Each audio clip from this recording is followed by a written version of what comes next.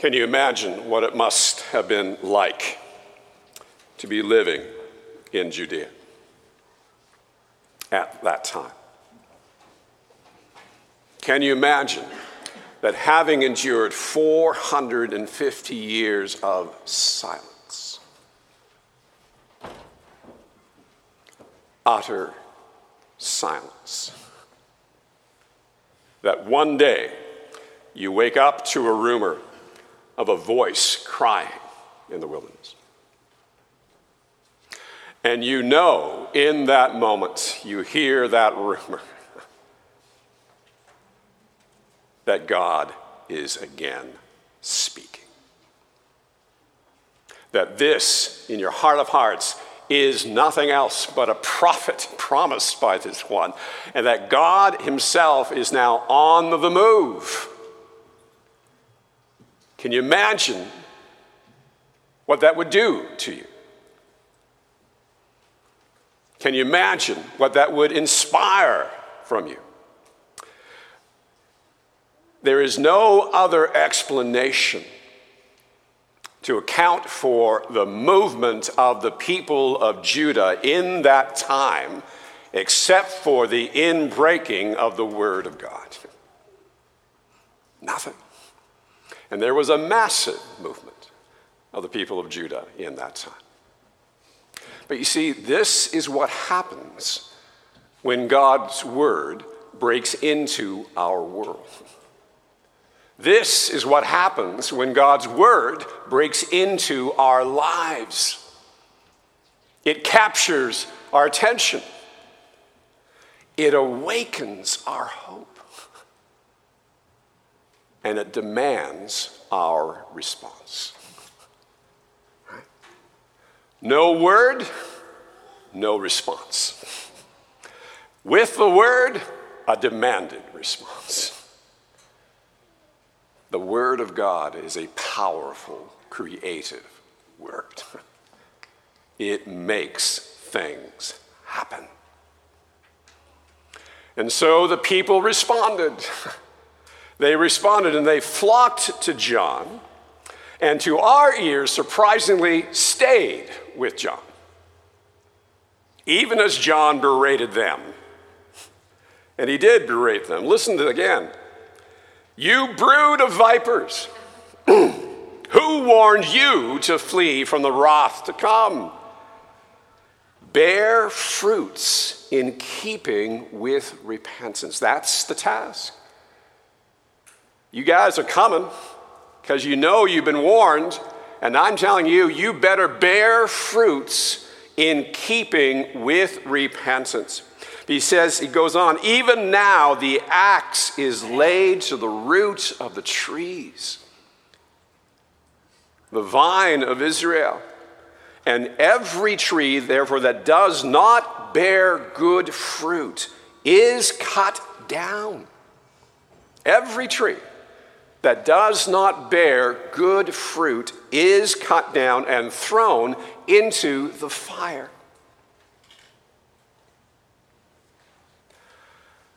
John preached that message to those who flocked to him, and the people stayed and listened. To us, it sounds like a slap in the face. It's not the way to win friends and influence people. Right? It's not the way to grow a church. Or maybe not. Maybe not. The reality is, these folks welcomed this message. The reason they were there is because they desired more than anything else to live lives that bore fruit that would last. That's why they came. You see, every single one of us who has ever lived on this planet or ever will longs in our heart of heart to live lives that bear fruit that will last. We long to live as we were created to live in the way we were created to live, to be the people we were created to be. That's at our core of our being. But the reality is, we don't believe we can. We have tried so many times and failed so many times that we no longer want to touch that longing, to get in touch with that longing. And you see, it is only when the Word of God breaks into our world and into our lives that that longing is rekindled. And our hope to do what we were created to do is revived. That's the dynamic at play with the dynamic Word of God. Only when that Word breaks into our lives do we have this hope rekindled and we act on it. No word, no act. No word, no hope. But with the Word, the possibilities are endless. It is the Word of God that awakens the hope of God within each and every one of us, and then demands that we act. They not only responded to John, they not only welcomed what he said, they asked him to teach them how to live. And the wonder is, John did. It's not rocket science. He just says, that Torah, that law of God that God gave to you, live it. Read it.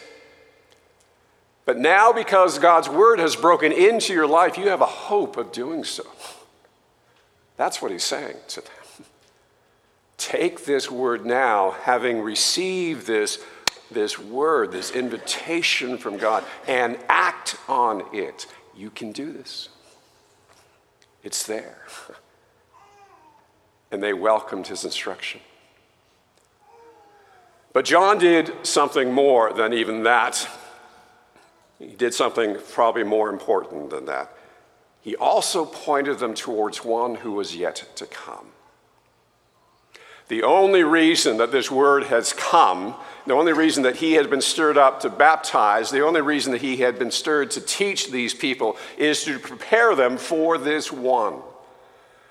And you can understand why when he says, here's how he says, look, I baptize you with water. That's what I'm doing.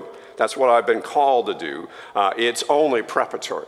I baptize you with water, but he who is mightier than I is coming. He who is mightier than I is coming, the strap of whose sandals I am not worthy to untie. I can't even fall at his feet and touch his shoe. He will baptize you with the Holy Spirit and fire. That's the climax of John's message. I have been commanded to rise up and cry out in the wilderness. That crying out has attracted you, this people of God. I am teaching you now to get ready for one who is yet to come, and when he does, he will finish the job. He will baptize you with the Holy Spirit and fire. And because only when you are baptized with the Holy Spirit and fire will you be able to do what you're created to do. That you will be able to live lives that bear fruit that will last. That's his message. And that's what he was teaching them. But note again what he says. He will baptize you with the Holy Spirit and fire. not the Holy Spirit or fire. Right? We tend to think that because we're baptized with the Spirit, we get to avoid the fire. Right? John says no. It is both and, not either or. Do you understand it? Do you understand that you must be baptized with both the Spirit and the fire? That every single one of us who has ever lived will have to go through the fire at the end of the age. Every single one of us, regardless whether we've been baptized with the Spirit or not. We're all destined for the fire. And that should change our lives. Do you understand it? See, this is not just a teaching of John. It is really the foundational understanding of the New Testament. You read through the epistles, Paul, John, or Peter, and you will find this over and over again. Peter says this once, and this is actually the clearest, I think, in the New Testament. In the second epistle, third chapter, Peter is talking about those who are scoffers, who are basically saying, where is this day that you speak about? This day of resurrection, this day of judgment. And so he responds by saying this: they, those scoffers, deliberately overlook this fact, that the heavens existed long ago, and the earth was formed out of water and through water by the word of God. He goes back to the story of creation, Genesis 1 and 2, and he says this is obvious, guys. Everybody knows this. We might not, but he says everybody, I'm assuming, knows this, that when God created, he created with water and through water. That's just what God does when he creates. That's why John came baptizing, because he was beginning the new creation. Water is always what God uses to begin afresh, to start something new, to create. It's always with water and through water by the word of God. That's the way God begins. It's not the way he ends. Peter goes on to say this, but by the same word, notice again, the word of God, the heavens and earth that now exist are stored up for fire, being kept until the day of judgment and destruction of the ungodly. Peter assumes that his readers understand these two basic facts, that God begins with water, God ends with fire. He begins to create through water. He perfects what he's created through fire. Right? You've got to go through the fire. And the reason for the fire is really quite simple when you think about it. The ends that God has for us, that tell us of his purposes, is to unite us with himself, right? In the new heavens and the new earth. And remember how the epistle to the Hebrews describes this God that we are to be united with? Our God is a consuming fire. That's who he is. If we are to find our end in the glory of God, we have to go through the fire, which is the glory of God, in order to be united with this one. It is a good thing to go through the fire. It is the only way that we come to our destiny. And the Holy Spirit is given in order to take us to and through that fire, to unite us with it. That's why it's important. That's why it's vital. Well, John was all about the fire, right? Cutting down trees and throwing them into the fire is one way he was saying it. But he was all about the fire. He seemed a little fuzzy about the Spirit. The only other story we have of John is when he was in prison, he was confused by what Jesus had been doing with his life because there was no fire. None. And so he sends his disciples to him to ask the question, are you the one, or do we look for another? Because again, he wasn't seeing the fire of God judging and cleansing the people of God. And Jesus, in essence, said, John, calm down. I am here first to baptize with Spirit. That's what I'm about. I am here to do what needs to be done so that my Spirit may be poured out upon all flesh, so that they can go through the fire. See, I am here living the life you were called to live but cannot, and I'm living it gloriously. I am here to take this glorious life and to offer it as a sacrifice for sin in order to free and forgive those who are sinners. And I'm coming expecting to be vindicated and exalted by my Father who is in heaven, the consuming fire himself, that I might be united with him, raised and exalted to his side, so that I can pour out my Spirit upon those who respond to my call. I am here first to baptize with fire, so that you may indeed be able to be baptized, or with Spirit, so you can be able to be baptized with fire and come through it to your glorious end. That's what I think Jesus is doing in the rest of the Gospels, and that, I think, is what he was saying to John. It truly is both and, not either or, but it's first the Spirit before the fire.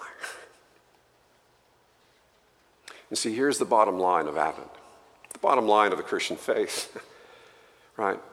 Apart from the Spirit, we should be terrified by the fire, and rightly so, right? With the Spirit, we should be eager for the fire, and gloriously so. Do you see the difference? If you and I have been baptized with the Spirit of the living Christ, we should be eager to be baptized with the fire of God. Whoa. That's the message, I think, of John. So what does that look like? What does it mean to be eager for the fire? Well, I had looking for, again, illustrations for this. And I found myself, again, reading and the context around our epistle reading today. Paul's letter to the Philippians, who is talking again about how we are to live now in the light of all that is to come. But just before he gets to that passage, he talks about a simple orientation of his life. And I found myself captured by it. He is talking about the resurrection of the dead, that our attainment of the glory of God, having come through the fire, because he believes again in the fire of God. And he's saying, look, this is the end, to go through the fire into the resurrection, to inherit the very body of Jesus, the risen, transcendent Jesus. That's my goal. But here's what he says to this. He says, look, not that I have already attained this, the resurrection body, or am already perfect, but I press on to make it my own. That's his orientation in life. I'm so captured by that vision of what is to come that I press on in the present moment to make it my own. Why? Because Christ Jesus himself has made me his own. His word has incorporated me into himself. And he says, brothers and sisters, I do not consider that I have made it my own, but one thing I do, forgetting what lies behind and straining forward to what lies ahead, I press on toward the goal of the prize of the upward call of God in Christ Jesus our Lord. That's his orientation. Knowing that he has received the very Spirit of God, knowing that his destiny is to pass through the fire and into the resurrection, he presses on towards it. And he says, I want to leave behind everything that will not pass through that fire. Everything. And I want to grasp even here and now all the things that will. Forgetting what lies behind, embracing and stressing and straining towards what will last. He says that's the way to bear fruit that lasts. It's that longing for what is to come that comes only through the fire, directed and enabled by the Spirit, is the way we are to live our lives. If we have been baptized with the Spirit, we need not fear the fire. If we have been baptized with the Spirit, we should long for the fire. Long for it here and now, as well as then and there. Right? So what do we do with this? How do we take this and make it our own? I would suggest two things. I challenge myself as much as I challenge you on these two things. Two things that seem to go together with John's message. The first is this. We need to constantly ask God to have the Word of God break into our lives, to awaken our hope for glory. Right? No word, no hope. No word, no energy to act towards hope. The longing we need only comes when the Word of God breaks into our hearts. So ask God for that to happen, and then set your life up in a way that allows it to happen. Commit to opening that Word, asking God to speak through that Word. And you will find your longing to go through the fire increases. That's the first thing. The second is this. If we have been baptized with the Spirit, we need to open ourselves to the work of the Spirit. And the work of the Spirit is not just in directing our lives, it is in purging our lives, purifying our lives. In fact, the leading of the Spirit is always to the fire. Right? To open our lives to the Spirit is to embrace a way of life, which is the way of repentance. Being open to be shown the things we need to leave behind in order to embrace the things that will last. Right? We need to cooperate with the Spirit by committing ourselves to repentance as a way of life. Awaken the longing, commit to the way, and we shall be led to glory. If you're looking for an easy way of doing it, I suggest the one that I have been using for years is to go back to David's Psalm 139, the last two verses.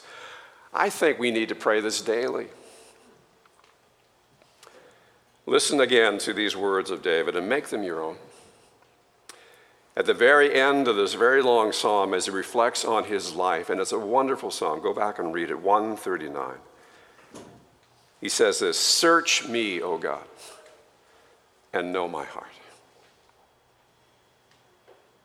David says, read me. Search me, O God, and know my heart. Try me and know my thoughts, and see if there is any grievous way in me, and lead me in the way everlasting. There's a man who is embracing the way of repentance. There is a man who understands that the gift of the Spirit is to take him through the fire. And he says, I'm ready now for that fire. Reveal to me and purge me of the things I must leave behind, that I may attain the glory that is yet to come. Two things. The Word of God that awakens our longing, and then the wisdom of God to cooperate with it. Those two things, Holy Spirit and fire, leads to glory. Let us pray.